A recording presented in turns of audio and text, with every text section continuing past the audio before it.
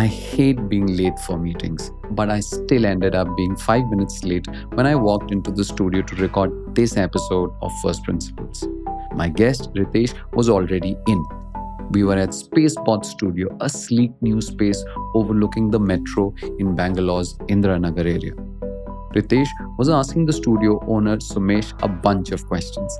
How big was the space? How many bookings did they get in a day? Were there other studios around in the location? And it's not surprising because my guest was Ritesh Agarwal, the founder and CEO of OYO Rooms. This even came up in our conversation. While the rest of us saw a wonderful studio, Ritesh saw prime real estate with unfulfilled potential and utilization. He sees the world differently, as most founders often do. For example, Ritesh explains how he sees the hospitality industry, in fact, all of India, as being primarily supply constrained. The solution, though, does not lie in simply increasing supply, but in utilizing it better, as you would have guessed. And if you go back and look at how OYO was conceptualized and built by Ritesh, starting from when he was just 19, you'll realize that this is the very foundation of his business model. And as our conversation progressed, his lens of the world came into sharper focus. Ritesh answered all of my questions with very specific models and frameworks that he uses. But he's not content with just leaving it at that. He breaks them down. He gives me examples from his life, the journey of OYO, and even from books he's read. And it makes sense because the first thing Ritesh told me is that he loves great questions. Across this episode, we talk about why Ritesh loves being called the Chief Clarity Officer. What is OYO's unbeatable strength? The 3 ways in which young people can learn from the school of life. And why Ritesh wears his naivety on his chest. The Ken is a journalism organization that takes ethics and disclosures seriously. So I do want you to know that Ritesh, through his investing entity, holds a very minor stake in the Ken's parent organization.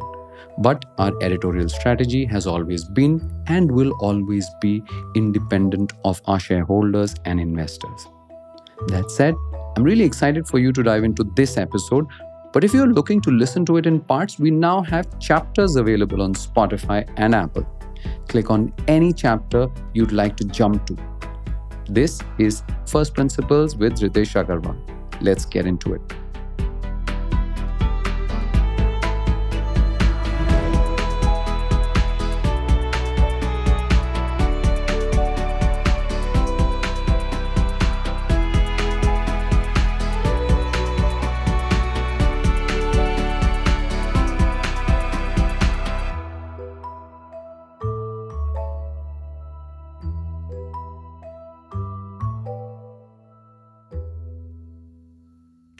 Ritesh, you started OYO when you were not yet 18? I was around 19 when I started OYO, yes. 18 plus and I was close to 19, yes. How old are you now? I just turned 30. I turned 30 last week. Wow. In this time, from the time that you started OYO to what it is today, I mean, it wasn't even called OYO back when you started it, right? You've gone through multiple pivots. What the organization's name has changed, what the organization represents has changed, the scale of the organization changed. What is OYO today and what was it when it started out? So thank you for having me here, Rohin. I was, of course, looking forward to this chat, but my intrigue increased because I had read a bunch of newsletters, but I used the opportunity because I was coming here to finish up reading some newsletters that I had missed earlier. And it's just fascinating.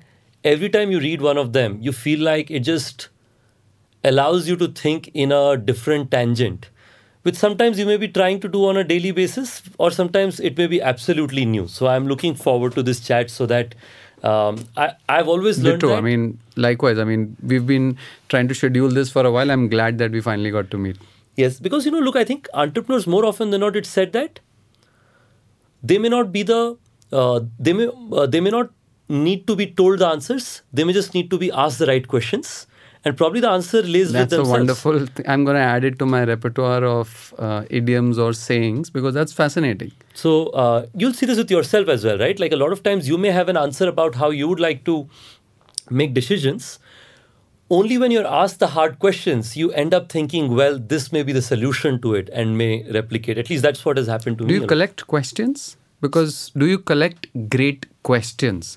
Because, I mean, just continuing from what you have Yeah, said, I one of the try things to. I've observed is that it's not about great answers. It's about great questions that unlock great Those answers. answers. Yes, and I think um, as an entrepreneur, you have to be good in answering, but you have to be even better in asking questions, both to yourself and people around you. And I try to collect good questions. So I'll tell you one of the questions that uh, I think in this, I will use this in this context of what I was explaining, which is where OYO started and where it is today.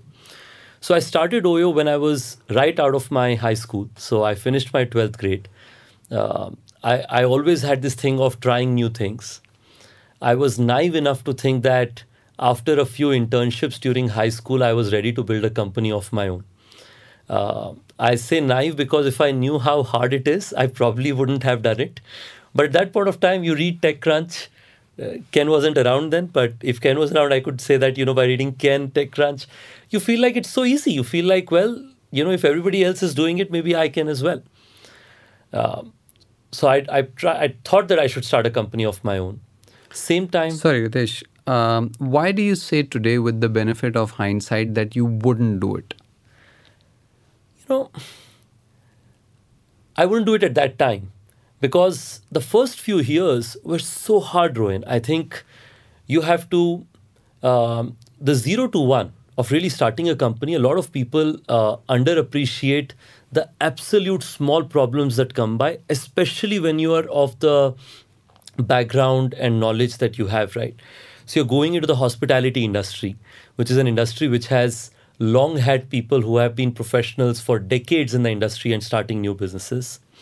The participants in the industry, which is either the hotel or property owners, would appreciate somebody with knowledge of the industry.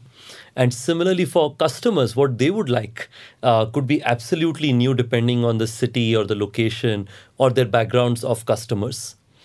And even the very basic thing like that of setting up a company, opening a bank account, convincing somebody to take a meeting from you. A lot of these are people take for granted when you're starting a company. But the first 2 or 3 years, frankly, you have no time to build a business. You're almost always trying to fix the basics, which I'm sure, to some extent, you may have noticed when you were starting your own business. Isn't it? I mean, just sticking with that point, isn't it in some ways easier when you're young, hopeful, with nothing to lose, and you can kind of throw yourself at the problem? Because the older you get, the more, I think, dependency, self consciousness, all you have. Like you said, something as simple as getting a meeting. Yeah. Right? Yeah. A young you would be, I got to You're do okay it. to take rejections. Absolutely, right? Like, if you were, let's say, 25 or 30, your ego comes in, Yes. your education, your status, and then you're like, this person didn't respond to me. I'm not going to like. So in No, some I ways, think I think first off, I have zero regrets. I'm actually very happy that I started when I did. But I'm also thankful that I was not so well versed with how hard it is. Because at that point of time, if I knew how hard it was, I would have thought that should I pursue something as hard as this now? But in reflection, I feel it was the absolutely right choice of pursuing entrepreneurship back then because age was on my side. I was able to learn. My worldviews were not informed by any baggage I had before me. My worldviews are truly, I'm not trying to plug in first principles oriented. no, not at all. You were an Because outsider as well. I You was were an no. absolute outsider, both to entrepreneurship and to. I'll tell you this. So I used to go to every entrepreneur who would be listening to me would have gone to a startup weekend, startup Saturday, as used to be called. All of these various startup events, I used to show up as well. And even there, I used to be the Hoping to outside, find a co-founder. hoping to find a co-founder, a business operator, somebody who would work with me, an engineer, or at the very least get free food because as you may remember, you don't get charged to go to a startup Saturday and you get free food. And I'm very thankful for that. But more often than not, I think even there I used to be an outsider because everybody in there was coming from an engineering background or a business background. So they had something to talk about. I was a high school kid who nobody knew. So I have learned that showing up every day is a very critical part of success, right? I think first month people saw and they said, well, maybe he has this new excitement for entrepreneurship. Maybe it's the first month he's trying it. Second month, people said, well, let's see how many times he shows up. But in the 12th month, people felt that this kid is not going away. He's going to be around. So might as well figure out some way of engaging. And I think the second year, people thought that, well, now he has a business going, small business, but something. Third year, it became he's had to pivot, but already he's pivoted and got 20 hotels. So something. So I think every year, somebody who sees you in the journey, their appreciation for your work grows and your ability to convince people around you also sort of improves. But anyway, switching back to starting the company. So started OYO in 2013 June. The money that helped me start OYO was a Thiel fellowship. So Peter Thiel is founder of PayPal, early investor in Facebook. Coming to questions collection, one of the questions he asked me, so there's a set of questions you have to answer for the fellowship. A couple of questions that I've sort of kept close to me, a treasure of questions as we were discussing earlier. One is, if you had infinite capital, what would you have done? And the other, what is the one thing that you believe in that nobody else around you believes in? In my view, questions like these are actually not one time in life, right? These are questions that you should be asking yourself probably almost every year. So I think I'm lucky that I became one of the earliest Indian residents to be a Thiel fellow. It was my first overseas flight, first time I used a passport. I went. By the way, from, what was the answer to that question? What do you believe in that nobody else believes in? I think at that point of time, by the way, I ask this question to myself every time I'm trying to sort of launch a new BU, a new product or something, that what is the one thing I believe in that others don't believe in. But at that point of time, I think I'm trying to recollect. But as far as I remember, it was about I want to do something big in the travel and hotel industry. And people believe that having your hands dirty for 10 to 15 years in this industry will help. A lot of people have advised me that I should go work in hotels for some time before I get to doing this. And I believe that if I worked in hotels, I would get biased towards the way of operating that exists today. And hence, I believe somebody young who's coming from no background will end up creating a much bigger impact. At least that's what I remember as the answers. But it's a good point. I will go and check out my application. There's a very interesting thing they do. After they make you a fellow, they make you write a letter to a 3-year older self of yourself. That 3 years later, you will get this letter back and you can open it and you will read for yourself what you thought you will be 3 years later and what you really are. And you write a letter effectively to a 3-year older self of yourself. So I have that also. So I'll try and open it. It's a good reminder for that. But, for me, I truly resonate with the first line that our contract started with. It started with saying, we never let university interfere with education. Which is, if you go a little bit deeper, I think education This is the Thiel Foundation's. is the Thiel right. Foundation's. I think it's spoken by a very famous. It's written by a very famous author. How could I miss this? I'll come back to it. But I think I really resonated with that. It was a transformational experience because I think traveling in some way gets you a much broader exposure. I learned so much being around people who were thinking big. So I used to be at the Hacker House where Dylan Field of Figma would come and pitch saying that, well, I'm trying to build this new online thing because a software, an installed software, a native software for building product designs is too hard and hence Figma will solve it. I think seeing a lot of that at that point of time allowed me to reflect and say that, well, everybody around me is thinking big, so maybe so should I. Last 10 years, today OYO is a leading global hotel brand. We serve close to 16,000 small to mid-sized hotels as their exclusive distributor and their brand. And on the other hand, we serve around 80,000 holiday homes. We do this in 35 countries around the world. And of course, we've gone through our highs and lows. We've had some exceptional highs when we're growing at a speed like never before. Uh, it was followed with COVID, which was one of the toughest times for anybody in the travel and hospitality industry, let alone somebody or a company which was growing so rapidly, which means that you had forward invested to some extent. But I think finally it feels like it's time for the green shoots. So we've gone through our highs and lows, and I feel like every day is a new learning. So, to come back to my original question, how would you describe what OYO is today? I would describe OYO as most people who'd be listening, they would have seen OYO as a consumer brand. That is, we provide a clean, comfortable room at a price point that is affordable and value oriented to customers, which is to significant extent correct. But that said, what a lot of people don't appreciate is we ourselves see of us as beyond a consumer brand, a problem solver for the small hotel owner. Because if you think about an individual small business owner who's running a hotel, 70% of the hotels that join us have had zero online revenue before OYO came by, which means that they had no footprint. The first time they get any digital footprint is us. We put them on, of course, the OYO platform, but multiple others. For the first time, they recognize the value of content. Even though in hotels, you're more or less reserving often by using pictures, reviews, and ratings, right? For them, for the first time, they're able to look at being able to have a ledger, which can tell them what number of rooms are available, what are not available. For the first time, they see dynamic pricing. A lot of our hotel owners have told me that they've had flat pricing for probably 10 years.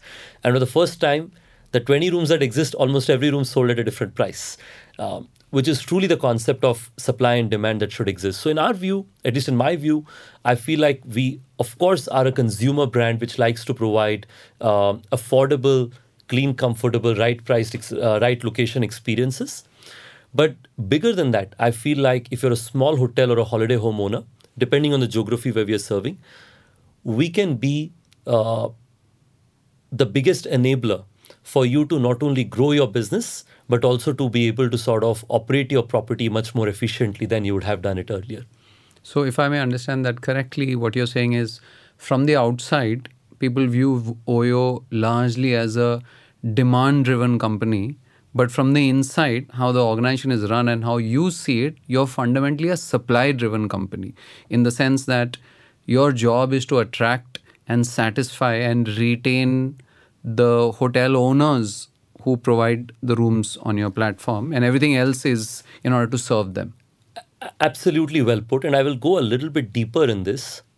I and our management have a fundamental view, which is India is a supply constrained market, not a demand constrained market.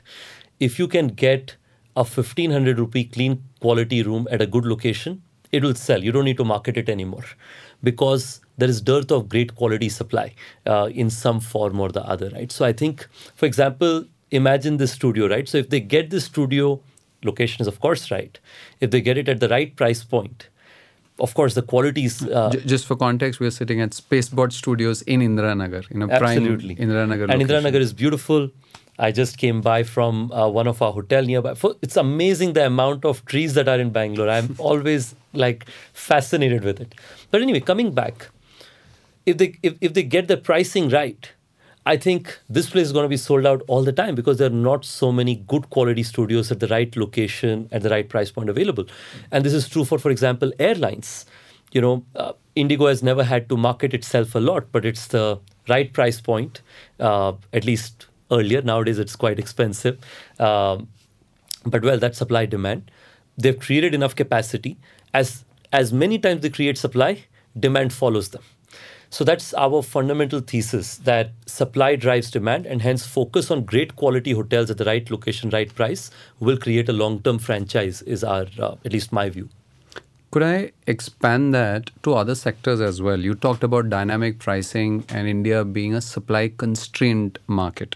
And we talked about airlines. As you've said, now no two people can buy the same ticket for the same price. But once upon a while, it too Used used to to be be the where we case. used to get paper tickets. Like, at least I'm from that generation where you had to tear those, right? I've heard of stories of people sort of carrying vouchers of Jet Airways, Air Sahara, That's right. and I've so on. I've been part of that generation as well. So there's hotels, there's airlines, there's of course cabs. Uh, are there any sectors where you feel that dynamic pricing is still waiting to come in and make an impact? Look, I believe that dynamic pricing already exists in some way in a lot of industries, but actually, even in the hotel industry, it used to exist. I want to give an example of that.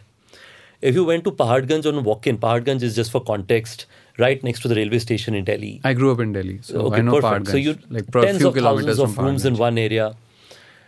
If you go in wearing like a t-shirt and shorts, you get a price of 1200. You wear nice crisp shirt, you have your tie on, your price may be 1500. This is before OYO, of course. Which means to some extent it used to exist, but it used to look very unfair, right? Like uh, there was a sense of saying that is it truly supply demand, or is it purely on the whims and fantasies of one person? And choices were of course constrained. So in some sense it used to exist. What new age companies are able to do is sort of build some sense of semblance, put a cap and put a base to it so that it's not like it's out of whack. So there's a sense of fairness both on consumer and merchant side because there is a view of LTV. There's a hope for a lifetime value rather than one-time transaction. Other industries where it can exist, I think almost every service industry this is an opportunity, right? Trains is one big one. Of course, trains the supplier is not many, and hence maybe it's hard to But there imagine. too, it's happening, right? The news that we're hearing these days, we've spoken about it as well, is that the mix of tickets in a train in the Indian Railways is changing, and more premium seats are being added instead of general compartment seats. Absolutely. And I think that's a trend that you will see across industries that people are wanting to upgrade just a little bit. Like I'm seeing at OYO pre COVID, we used to have only 4 or 5% of our inventory, new additions, as townhouses. Now it's almost 15 to 18% because customers are asking for it. So, we are all eventually in a Townhouses are your premium offering. are slightly premium brands. So OYO rooms is our classic. You go a little bit up, it's OYO Townhouse. So I think trains is one, buses are another. So all kinds of transport mediums will be ones. Service, I think in service, you know, cover charges of restaurants, evening lounges or clubs, health and wellness centers, gymnasiums. I see that there's a lot of subscription-oriented effort that Cult is also putting in. I think they recently launched Cult Flex or something like that. So I think in all of these industries, this opportunity exists in a big way. The way I think about it is perishable inventory industries essentially will have the most amount of opportunity to use dynamic pricing. Because if I don't sell a room for a night, it's gone. It's of no use next morning. Whereas on the other hand, if it's a mobile phone or it's something else which is not perishable, you can use and sell it next day. Your ability to hold on to the pricing is much better to some extent. Got it. That's useful. Hi, it's me again, Rohin. First Principles is a podcast from the newsroom of the Ken. And I want to take a minute of your time to tell you about a new product that I think you might really like. This week, my colleague Akshaya Chandrasekharan kicked off a brand new and super timely newsletter. It's called Day Zero. India's colleges have kicked off what is possibly the most challenging placement season in years. And so, for the next 12 weeks, Akshaya reports and writes a week by week account of the stakes, the jobs, the salaries, and the students at the center of it all. You'll find the link to the first edition of Day Zero in the show notes of this episode. Day Zero is a premium newsletter for the Ken subscribers, but students and faculty at all colleges can unlock it for free using just their campus email IDs. If you're a student, you don't want to miss this newsletter. And if you're not, I'm sure you know someone who's braving this placement winter. Please share this newsletter with them. Again, the link to read and share is in the show notes. Thank you. Now, back to our episode. You didn't have a co founder. Uh, you're rare in that sense. I mean, of course, the fact that you started very young is rare, but not having a co founder, how did it shape you and OYO as a result, not having a co founder? I think I've spent, over the last 10 years, I've actually never felt like uh, I did not have a co founder because right from the very early days, I had very senior executives who have been there, and there has been substantial ownership that they have had in the business as well. So when I was just starting OYO, right, the person who I actually started OYO with, because Oravel is what I was building right before OYO, which was an online marketplace where people could come and book places like a guest house or a villa or something like that. I learned quite early that the demand was not coming because there's a lot of work that the supply needed, whether it was real time inventory, dynamic pricing, quality improvement, quality checks, things like those. So I pivoted to OYO. Anuj, who's our chief merchant officer, he joined me when I was building Oracle. So it was sort of one of the same question sessions where we were both going at each other saying what's working, what's not working, when we decided that, well, if we were able to go deep into supply, get exclusive distribution, ensure that the hotel's quality could be upgraded, have dynamic pricing, we can bring a lot of value to an individual hotel. And that's how we started. So, to some extent, I never really was a one-man decision making. So there was Anuj.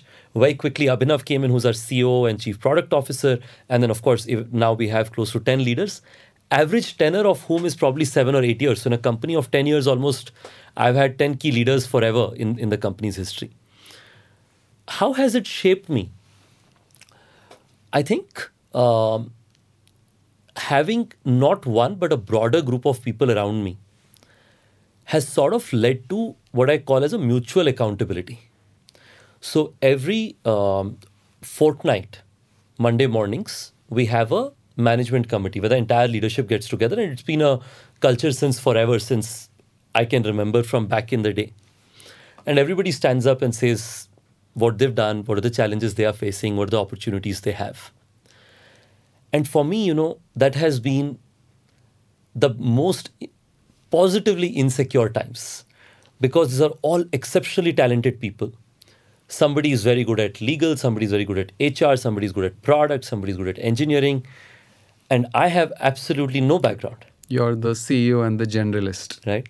So I work on Sunday evenings vehemently to prepare for that morning to see that what is the unique value can I add in that group of people, because we all have to earn our stripes every day, right?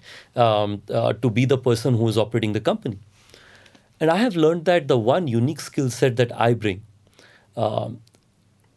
is my sense of naivety. I have tried to wear it on my chest as a strength. And I try to spend exceptional amount of time meeting our customers, hotel owners, team members, folks in the industry. I feel like unstructured, agenda-less learning is probably one of my skill sets. I try to get as much knowledge from as many people as I can. And I try to bring it to that room and a lot of our I'll give an example of it. So one of our shareholders in Sweden. So I went to see him once.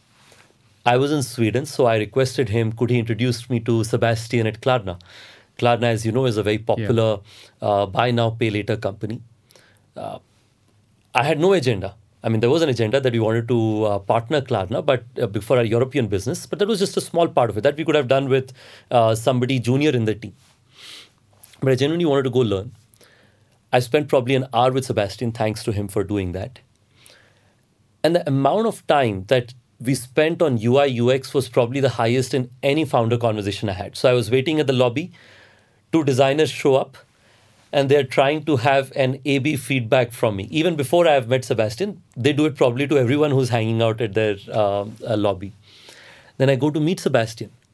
And one of the insights was fascinating is he said, my competition beyond anything is the bank statement.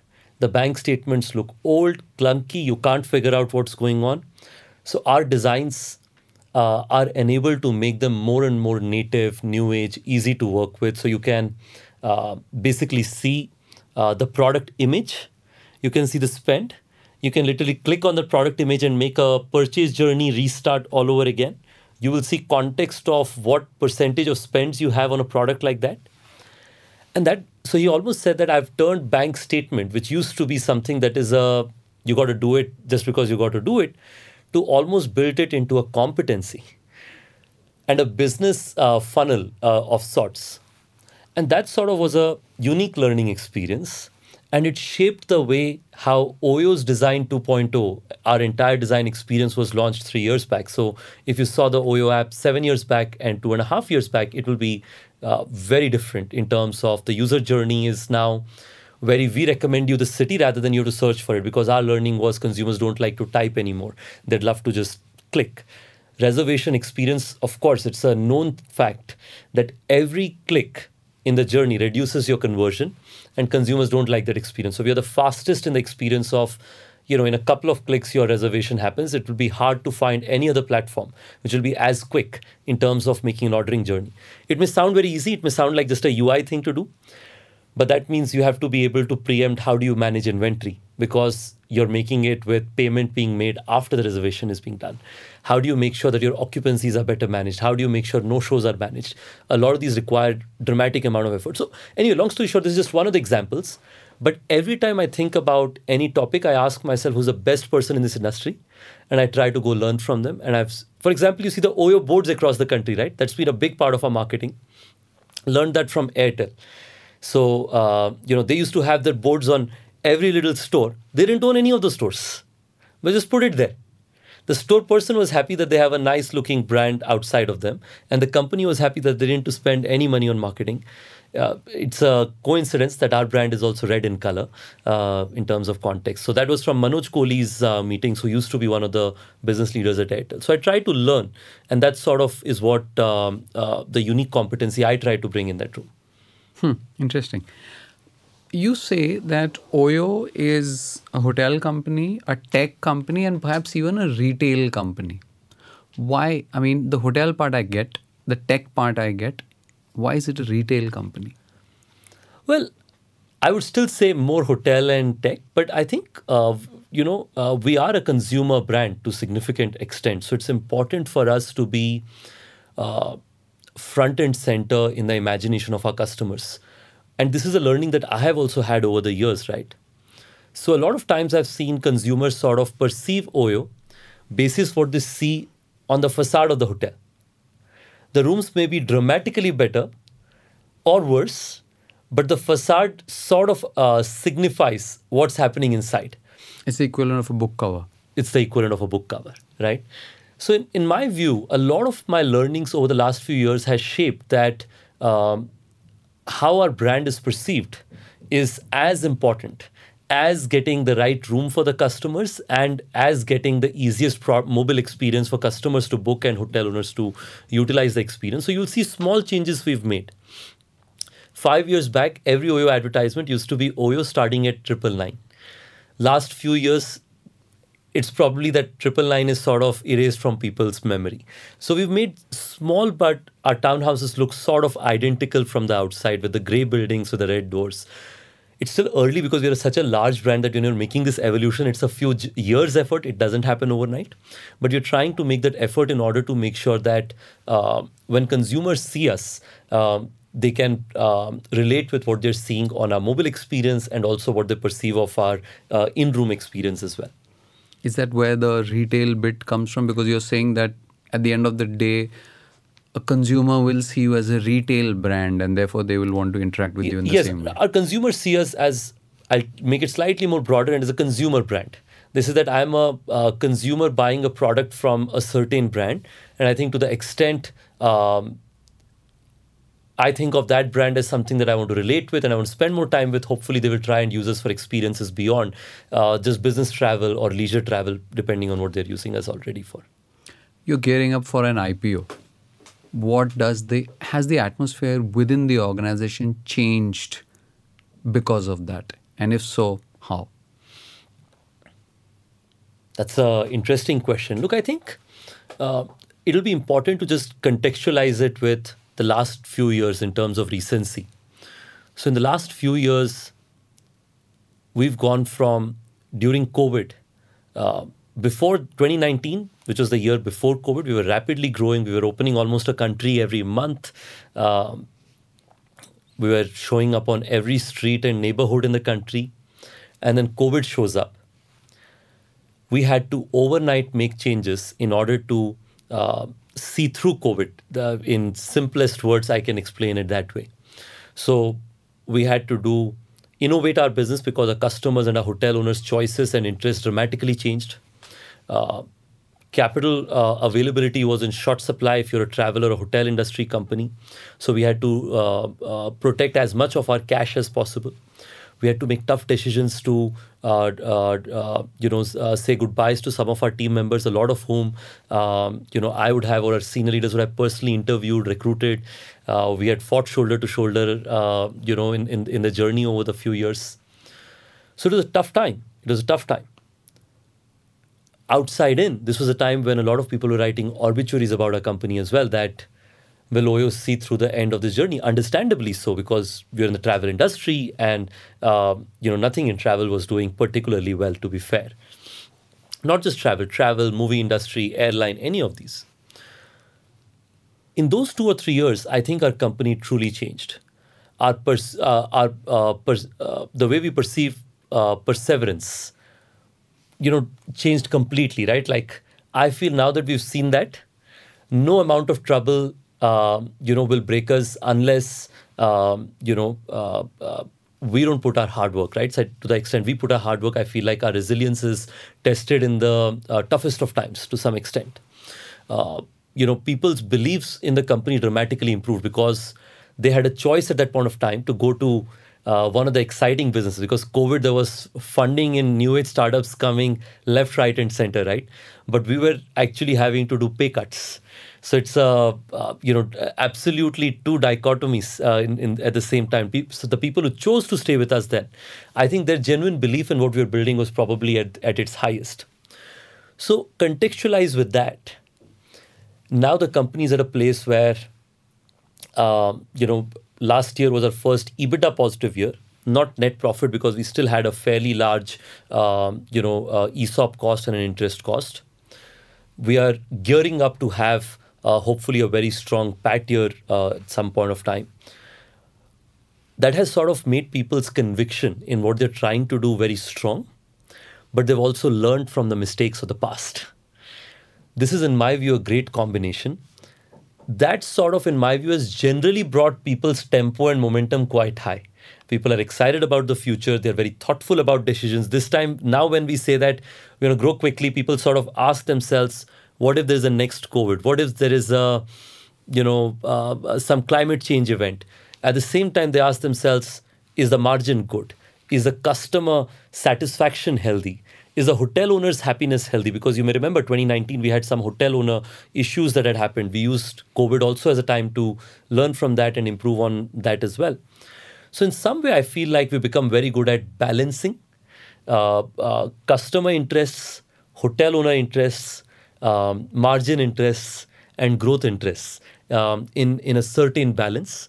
I feel like every company should at some point of time If I may interrupt, I mean, this sounds like the closest analogy I can think of is people who come back from a near-death experience. And when they come back from that, they have a newfound appreciation.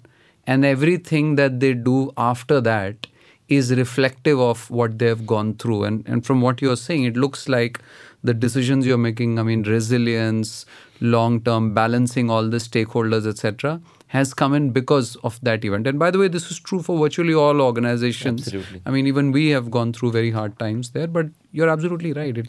Yeah, look, I think that's a great way to explain it. I think, and this is not just for me individually. I'm not even saying this for a leadership. I mean for almost every OYOpreneur who's been through this journey. I think they've been in this period when the obituaries are written, it doesn't just impact the founder and the management, right? A team member gets told by the relative that I just read this on the news yesterday, that the company is going out of business. What are you doing there? Should I introduce you to a company? And the team member has to resist that temptation and say that, well, I have myself received a few job offers, but I want to make sure that I give my everything to the company until I see it through the end, either successfully or not. So once you've gone through it together, no, I feel like people come. Like I'll tell you this. Of course, I like watching cricket, like most Indians.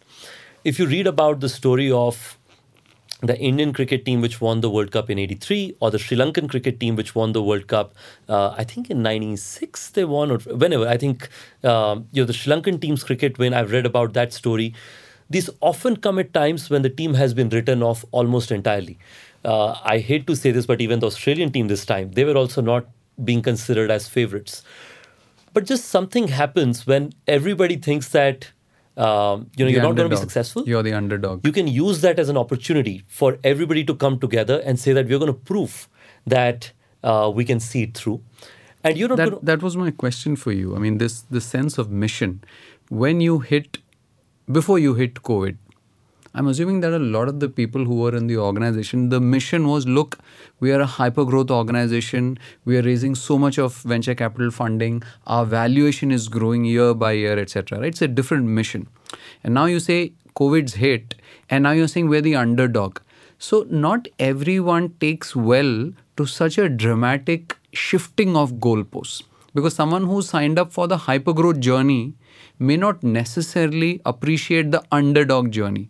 So what did you do, or what was it like within OYO as this shift was taking place, and from we are invincible and no one can touch us to now, as you say it, You're we are being the written off by underdogs. everyone. You're the underdog. So how was Look, the I'll tell you organization this. handling this? I have a true belief, which is over communication is a beautiful thing. So I think that the one thing that got us across the line during COVID with all our stakeholders is over communication. I'll take you through each one of them, right? Hotel owners. Remember, we were already having some challenges with hotel owners going into COVID. There were news articles about hotel owners were unhappy about some of the contract changes, some of the fee structures, or something like that. And then COVID hits when you anyway are in a place where you're not able to give them enough business as you were able to give before. So we used the COVID time period and started running, and we still hold it now. We did monthly owner town halls where every single owner was invited, and the good, bad, and ugly. Every discussion of the owner were discussed. So it included owners saying, like there were sometimes owners who would say that, I think you guys are terrible because of X. Let's say I don't understand the reconciliation statement well because of the specific line item of service fee is not well represented. Yes, I remember there were a lot of controversies where hotel owners would Correct. say, I got this statement, but which yeah. did not make sense or something was wrong and so on. So I would explain, well, these are the three reasons why it's a problem. But next month when I come and update, I will start with an action taken report. And with your name, I will update on the new version. And the next month I'll come and I'd actually start with the demo of the new reconciliation statement and say that this is the new updated service fee, which has been itemized at a booking level. Does this help? I think doing this consistently, once again, going back to showing up every day is a key to long-term success. I think that made a huge difference for hotel owners to say that, well, these guys, they genuinely want to do right by us. Similarly with team members, I did weekly all hands every single week with entire company, and again, no question unanswered. Is there going to be new restructuring next week because the wave 2 has come? It's a tough question, and by that time you don't even have the answer. What you do is you look at people in the eye and you say that, look, here's the cash balance we have, here's the monthly burn we have, here is how the burn will increase with the version 2. I generally don't know whether it will mean restructuring, but if it does mean it, here is what the benefits will look like. You'll be the first to know once we have an answer. I think it's tough to tell all of this, but if you do this consistently, that allows people to sort of almost switch gears much more easily, because they feel like they are equally making the same decision of becoming from an invincible to an underdog. So that's why I feel like over communication is a beautiful thing during these situations when you're shifting goals in terms of impact. One of the questions I like to ask founders is how they see the world. Because I think virtually all founders see the world in ways that few other people do. Like, for instance, when you stepped into the studio, you're already sizing up how big is the studio, where it's in Indiranagar, how many bookings can it get in a day. So while everybody else is seeing a wonderful studio, you're seeing essentially a space with utilization and monetization and dynamic pricing, etc.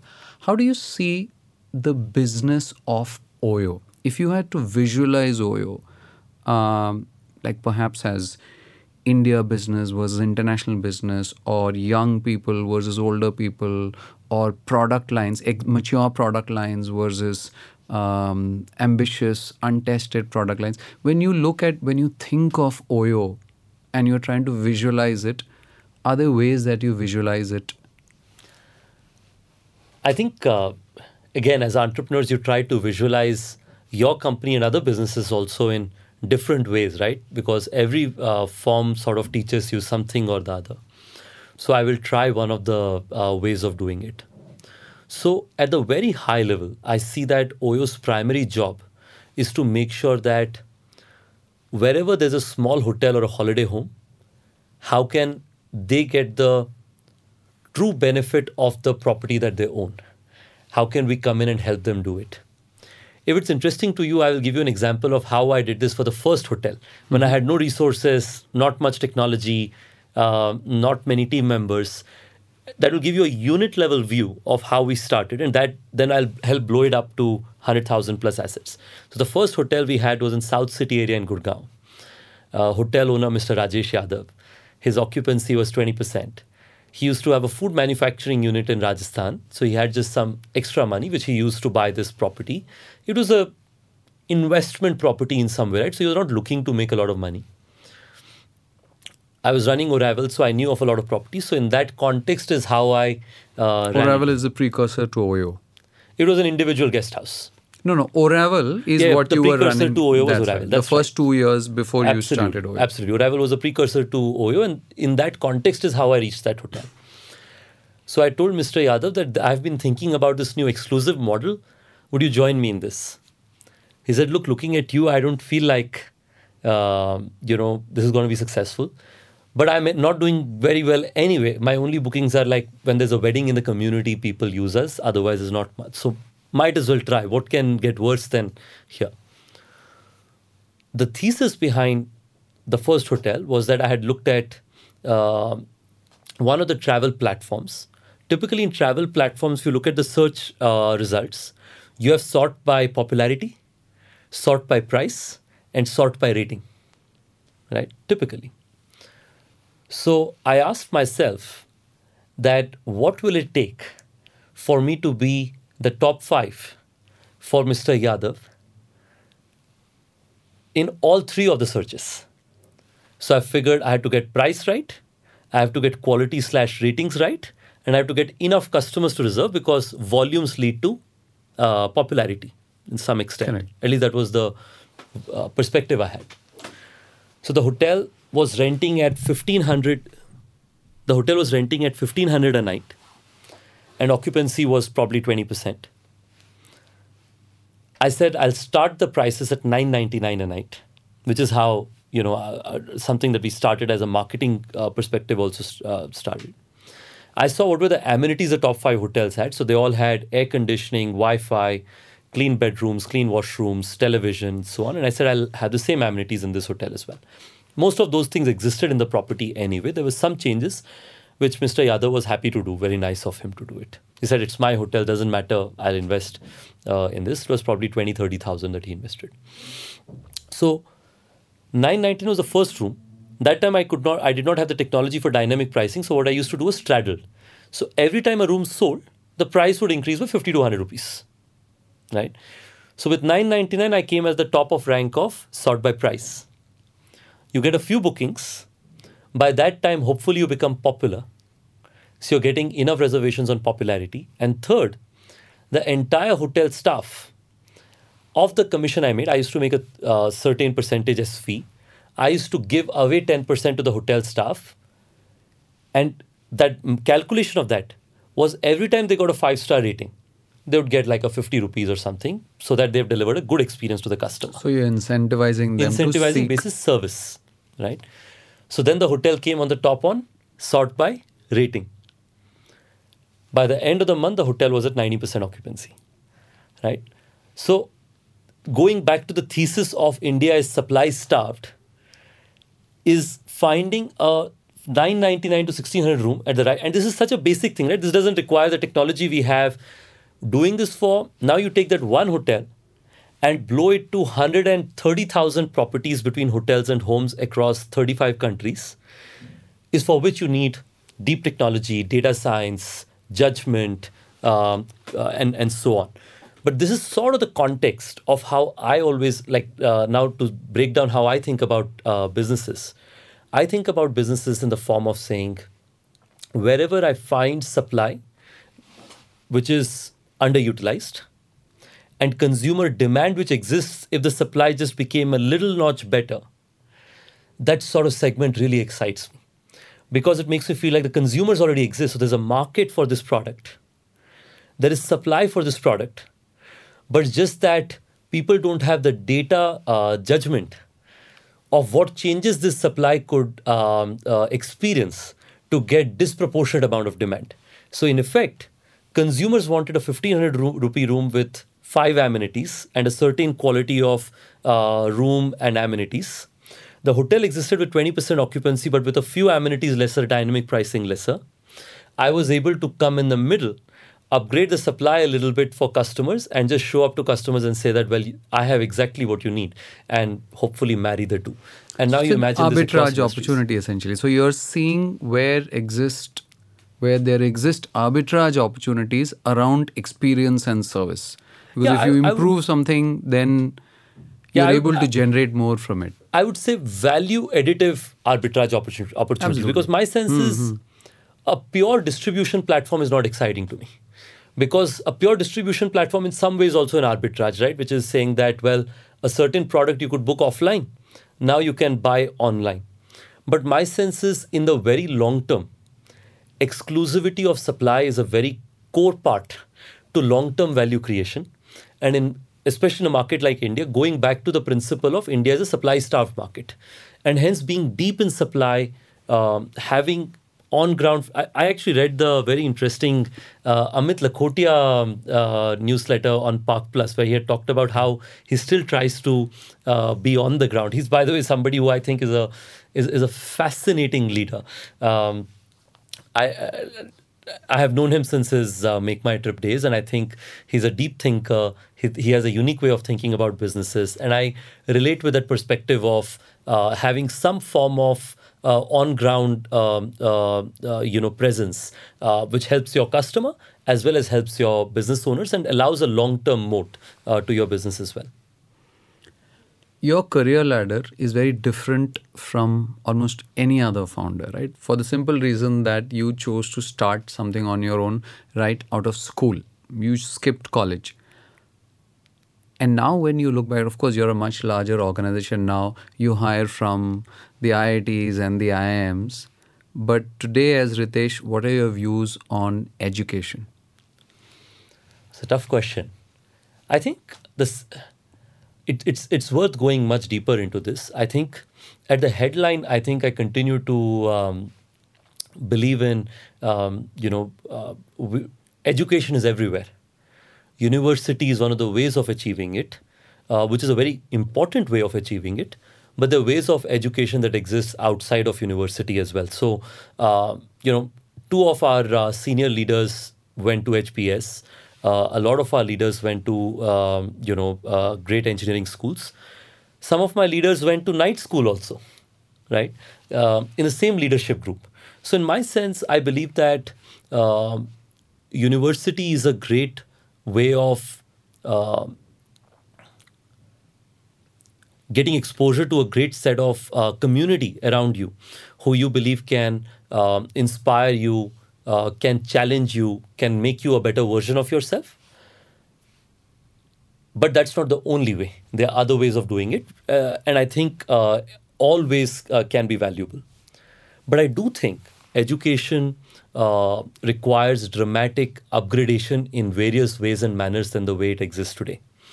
I truly believe in case, and I know that a lot of universities are doing this. I truly believe in case study form or case study driven form of curriculum because I believe that unless, and I think that's probably one of the reasons why this podcast is, we were discussing earlier, being listened to by so many people who are also trying to learn about businesses because it's sort of a case studies form of learning in some sort. I try to read as many case studies as I can because I feel like that's a great way of learning.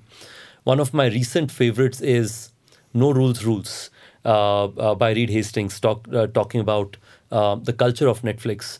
And I think that it's truly a case study form of learning about culture. Now, you don't have to replicate that exactly. Every company is unique and every company has its own unique decisions, but you get to learn from somebody who's seen their own journey. So that's one. Second, I truly believe in letting people try even more multiple fields. I feel like minors as a way of additional learning beyond majoring in a certain subject, I would like to encourage a lot more because I believe for somebody who's an engineer to minor in law, for somebody who's a salesperson to minor in psychology, I think could be a fascinating way of building a more comprehensive learning experience, which otherwise does not happen through the traditional educational system. And again, I don't mean to say that some universities are not doing it. I know a lot of them are doing it, and some students do it by pursue it by themselves. But those are just a couple of things I would like to do more, I guess. Yeah, I mean, since you said you want to go deeper, let's go deeper. It's wonderful that you say that in your leadership team, you have folks from HBS, you folks who've gone to night college, and you've got folks who haven't gone to college. So I suppose that comes from you as a founder and part of the values that you imbibe as well. Now, you also said that it's important. University is not the only place to learn from. You can learn from the school of life or by doing or from other places. But to people now, I mean, I'm connecting back multiple threads, right? You said that India is a supply constrained market. But when it comes to jobs, when it comes to careers, India is not a supply constrained market. India is a demand constrained market. We have more young people coming out of our colleges or out of our schools than there are jobs available. Now, we are also fundamentally as a culture, I mean, we grow up in this with this scarcity mentality is ingrained into us that you got to work hard for that job otherwise, right? So therefore, right from the time when we are children, we are told, pick science, pick engineering. You talked about majors, right? It's like what your major is matters because, even the kids know that my major will get me a job, Correct. right? Everything else is by the wayside. So how do young kids or students or graduates who are kind of deciding what to do reconcile, the reality? I mean, you're lucky. You turned out like, after, of course, a lot of hard work, you turned out all right. I mean, if I may put it that way. But what would be your advice for someone else because they're also trying to balance what are the opportunities versus what do I really want to do? And at some point, don't the two need to meet? I think that's a very interesting question. First off, I think I actually do consider myself to some extent lucky, right? Because when I jumped into entrepreneurship, I had an agreement with my mom. The agreement was that consider this like my gap year. A lot of my friends are taking a gap year between 12th grade and undergrad.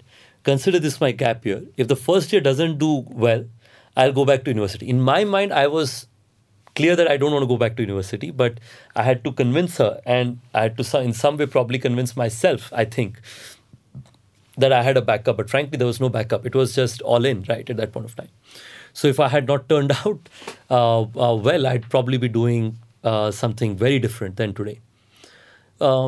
What could a young graduate or a young school student be thinking in case they want to try and learn from the school of life is a fascinating question. First off, I will acknowledge that it is not easy in the current ecosystem because you have responsibilities coming to you probably in a few years after your 10th grade. Um, and hence you're constantly challenged with this. And majority of us grew up with less resources. And hence, like I remember my mom saying that the only way to go out of Raigad, I grew up in a town called Raigad, the only way to go out of here is you study well, get an engineering degree, get a job at TCS. My eldest sister had got a job at TCS, so she was an inspiration in the family. That's the way you can go out of this town. Otherwise, you will have to be here and you have to run a little shop here. Yeah, a good education has always been considered the most safest ticket to upward mobility for Correct. most Indians. So that's what my family also wanted me to do. And I'm assuming that most people who are in their journey of education. So, I mean, at this point, like, I just want to ask you, like, what made you different? Like, you know, when you're 17, 18, what was the trigger or what led up to you saying, no, I'm going to do, you know, this? Do you remember? Look, I think for me, I was constantly that kid who wanted to do something different. I'll give you an example, right? So I just want to give you a 30 seconds detour. I heard the word entrepreneurship for the first time from my eldest sister. I and she have a 8 years age difference. So I was still in middle school when she was in her undergrad. So she was at her undergrad and she came back and said, we had an entrepreneurship fest. I had no idea what entrepreneurship meant. So I went and looked up in the dictionary what an entrepreneur was. So I read, well, entrepreneur is somebody who solves a problem and creates a business on the side. So just for the sake of it, next time on when I used to be asked in the classroom, what do you want to be? I'd say I want to be an entrepreneur. That's a part of an idea. Right? A simple, small idea. I mean, it takes seed in our minds. That's how small of an idea it was.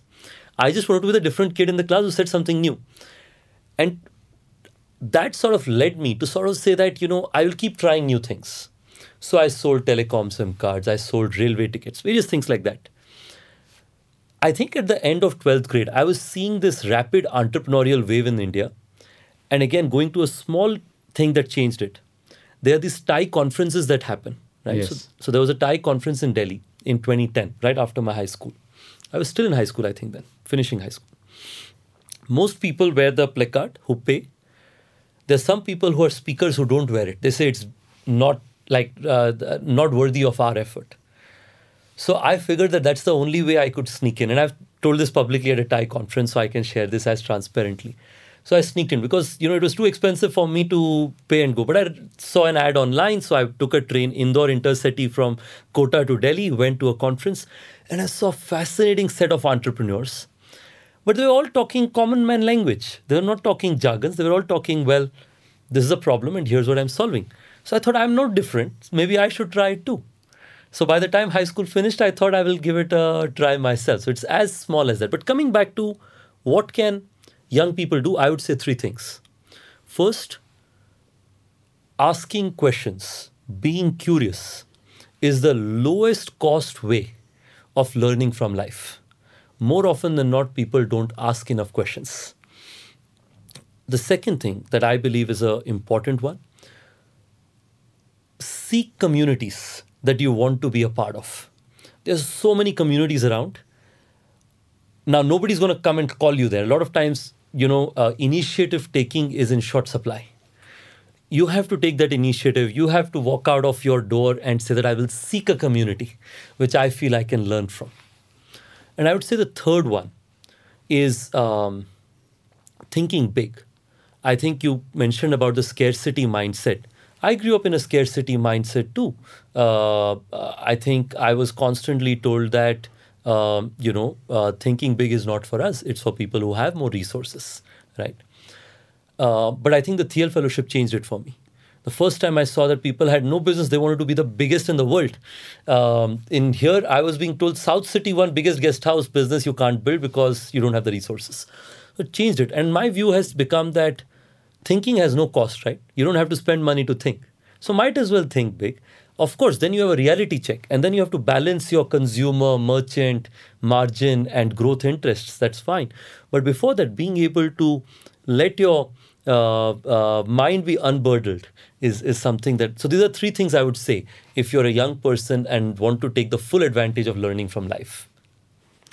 We also spoke about the scarcity mindset, and I'm gonna like quickly switch to a personal question. You recently became a dad. You became a dad. How long ago was that? So I will become a dad soon. Oh, it's Uh, oh sorry, it's on I'm the way, yeah. but yeah, I think I'm really looking forward to this experience. So one issue or like a shift that you will see as you become a dad is that you grew up in a scarcity with a mindset, and your child will grow up with an abundance mindset. And that will, I mean, of course, like, this is a conversation for a later date, will present its own set of problems, which is, and I say this as a parent of a 13-year-old, kids who grow up with an abundance mindset then have, in that sense, like, that ambition and that drive, and then it attaches completely differently, because they are not wired to think of the world as zero sum, and I have to really work hard because otherwise I will not get a job, because they kind of have a lot, and like, so it's very different. But before we move on from this point, I must, you said when you started, you told your mom that I'm going to start up and it's going to be a gap year. I think a lot of us have had such conversations with our spouses when we start up, and we tell them that, look, I mean, there is a bound on this. I'm going to spend 6 months, 1 year, and if it doesn't work out, that's how it starts. But thankfully, that's not how it But I ends. must say that for an entrepreneur professional success, I have seen that a great life partner is almost like a massive boon. To have a supportive partner is, I think, so I and Geet, I married also early this year. Uh, I have known Geet now for 12 years. She was just getting out of, she was just out of high school, getting to undergrad. I also had just gotten out of high school. So we met at a time when, again, right, like there was no expectations. But I think over the years, given we've been together, because one near death journey has been COVID. This is the biggest near death journey, but this is not the first one, right? When you build a company, and you built one, Rowan, you will relate with this, that in the first 2 years, almost every day is a near death journey, because who knows next morning what's coming your way, right? So I think once you've gone through that, it also not just changes yourself, it changes your families also, and it changes them probably more, because I think as an entrepreneur you have a sense of excitement, right, for the dream that you see. But your families may understand that to some extent, but beyond that, they're just doing it because they truly love you, right? They want their wife to be successful or their husband to be successful to whatever extent. So I think it's a fascinating thing, and I think it's a part of a professional success or failure, because failure is just, in my view, a starting point to long-term success. I think that is less talked about. I've read that, one of the names that you have in your organization is Chief Clarity Officer. What does that mean? And why is clarity important? And why are you the Chief Clarity Officer? I have said this so many times, but nobody's ever asked me this question. So I'm so happy that you've done this research and somebody asked me this question. So I never worked for a full-time job. OYO is my first full-time job to some extent. But before OYO, I had done some odd jobs when I used to meet professionals, right? Selling SIM cards, you meet other people, various other times. Even when I was starting, I used to meet other professionals for co-founding the company or joining the company and so on, early days. One of the things I used to always ask is, why are you willing to leave your company? And most often than not, they used to say, clarity nahi hai. I don't have clarity of what am I supposed to do, or where I'm going with my journey in the company, whether I have growth, how, or whether the company itself has clarity about what they're trying to pursue. So I've seen this question quite often. I'm connecting this also back to your earlier point about over communication, therefore. Yes, goes back to over communication. So my perspective became that the company that I built, now I will try as much as possible that clarity would not be a problem for the colleagues, for the hotel owners, for the customers I work with, at least for the team members I work with. So that's sort of how it started. So what does it mean in real life? I want to take a moment and explain it. It means I'm constantly in the lookout for places where my colleagues across layers might be confused. It may be, should I sign this hotel or not? Should I launch this feature or not? Should I make a certain kind of investment decision or not? In each one of these areas, a lot of times in companies, they are left to chance that somebody else will fix it. Or worse, somebody's waiting for rules to be formulated. Correct. So that in order to do it, absolutely. Because then there will be new roles, new organizations, new teams being set up, and new promotions announced. So my perspective is that not having clarity breeds immense amount of dissatisfaction because decision making slows down. People don't get results. New roles get formed because that becomes the, like you're saying, simplest solution. That leads to, and I recently Brian Chesky had a very interesting video on it. I played it for our colleagues. That leads to politics in the organization. That leads to people trying to say that my team is bigger or your team is bigger.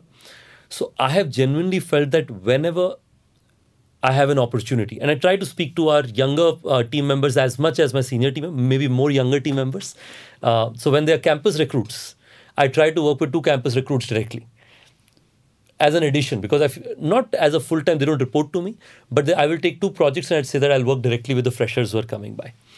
Because the amount of learnings that I get across the organization about where there is confusion, I feel like I come back and say there is clarity. So I call myself Chief Clarity Officer and sometimes also Chief Solution Officer.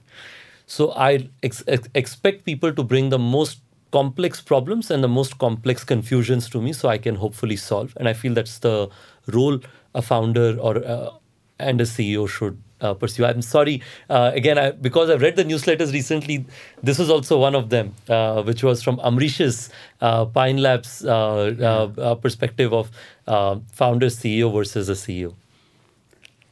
what are the 3-4 buckets that consume roughly 80% of your work week? If you were to put it into a pie chart. It's a good segue. The number one is solving complex problems. So problems that everybody else feels like is too hard, or well, if I pursue this problem and fail, then I would be leaving a great opportunity on the table. Those are my favorites. I try to spend most of my time trying to solve them. Could I ask you for an example of such a problem? Think about US. It's a market that most people thought that we should shut down because we were having challenges as we were getting into COVID. I was hoping for somebody to come back and give me and we had probably 150 hotels in the US going into COVID, right? Most people were unwilling to pick it up as a problem because they saw for the lack of a better word, that the conclusion is near, right? So I said, all right, I will try and help solve this problem. So I asked for a bunch of data points and I basically worked with, somebody junior in the team. It's a small team. It's still a small team that works on that business. We learned about what the hotel owners like and what the hotel owners don't like. What do customers like? What do customers don't like? So we learned that the hotel owners really liked our revenue growth. They said that, well, when OYO comes, my revenue goes from $1 million to $1.5 million. Works for me because, again, majority of those hotel owners were not online before OYO came. OYO brought dynamic pricing, content management, OYO OS, a lot of other competencies that we've developed with hundreds of engineers over the years. What they did not like is a bunch of places where our features were inflexible. So we said we will make a Dhobi list or a laundry list of what are those 15 or 18 issues. I ran for 3 months owner town halls for US too, because that was a great way of validating those specific issues that they were talking about and areas that they were strong or they felt good about. 2 months later, a new proposition was launched, which was changed from OYO is one more hotel brand in US to saying that OYO gives you higher revenue. Here are the 10 hotels in your state where we've already done this. Would you like to enjoy it? And before we start, we would start with a sort of projection about what revenue growth could happen. Now, I must not take all credit for it. I was just a small part of it. I think the business leader of US and the teams played probably 90% of the job, and I spent 10%. I'll give another example of this. No, so sorry, I'm going to cut in because we've got a bunch of other conversations to go through as well. But to go back to that, the pie chart, you said the first one is Problem solving. problem solving. Complex problems where everybody else feels like it's not exciting, you get in. Second is spending time with our stakeholders. I spend a lot of time with our customers and hotel owners because I feel like that's a unique skill set I have. I started my life signing them, so I know and learn about them uniquely. I would personally have direct engagement with hundreds of our hotel owners even today, and I try to sort of use that as a strength because the context that I can bring in the room, which is truly grounds up, probably somebody who's doing a survey or somebody who's come from a professional experience from a different kind of business will find it hard to get by. And the third is I try to recruit and spend agenda-less time with team members as much as I can. These are my three primary areas, which is spend time with hotel and homeowners, solve problems that emanate out of those conversations, and bring team members who can consistently do it at scale. This is what would be 80%, 20% is everything else. How do you view your own performance in your own head when you're having those conversations with yourself, that what is it that as CEO I'm responsible for delivering? Yeah. How has that definition changed for you over the years? Yeah. And what is it that you see today? Because I'm sure it's changed dramatically. Absolutely. Look, I think first off, I believe that not enough founders, CEOs spend time reflecting and judging their own performance. I would believe everybody would say that they do, including myself, but I think there is more that can be done. Before I come to how it has changed, I want to share how I have changed the governance, or I've tried to change the governance framework to have a more organized way of doing it. So now, for last 3.5 years, OYO is a majority independent board. So we have Troy Alstead, who's the ex-CFO and CEO for Starbucks for over 20 years, Steve Albrecht, Deepa and Dr. Deepa and various others who bring a very unique context. And we very regularly try to do exec sessions. Exec sessions is basically that part of the board meeting where the entire management leaves and the directors discuss among themselves about the performance of the management, the CEO, and various others. And then play it back to the CEO, of course, in a more summarized format. And this sort of happens very frequently to some extent, right? I think that has been exceptionally valuable as a framework. I add on top of that, which is I annually send a letter to my leaders asking for feedback. People can send it anonymously or with their name. But you'll be surprised if you ask for it. How many people will be willing to give you feedback? I'm sure it can. You try to do it with your leaders. And people love, like sometimes people are wanting to give feedback. They're waiting for that good conversation to have. So that's one. How has it changed? I think it's just become more comprehensive. I think pre-COVID, it was a lot more focused on growth, impact. How do you become the most impactful hotel, brand or platform? And now it's become, how do you become the most impactful hotel brand or platform which delivers great customer service? Which means if a customer's having complaints, the CEO is responsible. It's not just the customer service leader who's responsible. Your merchant success, your margin success, and your growth outcomes. So I think it's become more comprehensive, and the sense of accountability is greater, I think. Got it. I have a couple of subscriber questions for you. And do you anticipate any breakthrough shift in hotels or accommodations with respect to technology, the way, for instance, the similar iPhone, the original iPhone was like for technology? And if yes, how are you planning for it at OYO? Look, I genuinely believe that every industry will continue to have its seminal or transformational moment. In my view, in the ride-hailing industry, I think the self-driving cars will be that at some point of time. But that's for a certain use case. For some cities, it will be just better public transport. That will also be a transformation. So, in the same way, in hotels, I believe that for different cities and different problem statements, there will be different kind of transformations. It will range from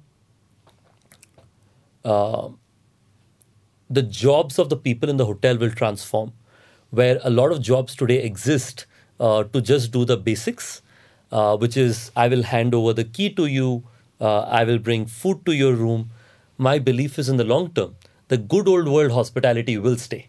People will still like to get a sense of service, human attention, and so on. But a lot of these things, which don't have a semblance of thoughtful service, could be done by machines. So that's a pretty low hanging fruit in my mind.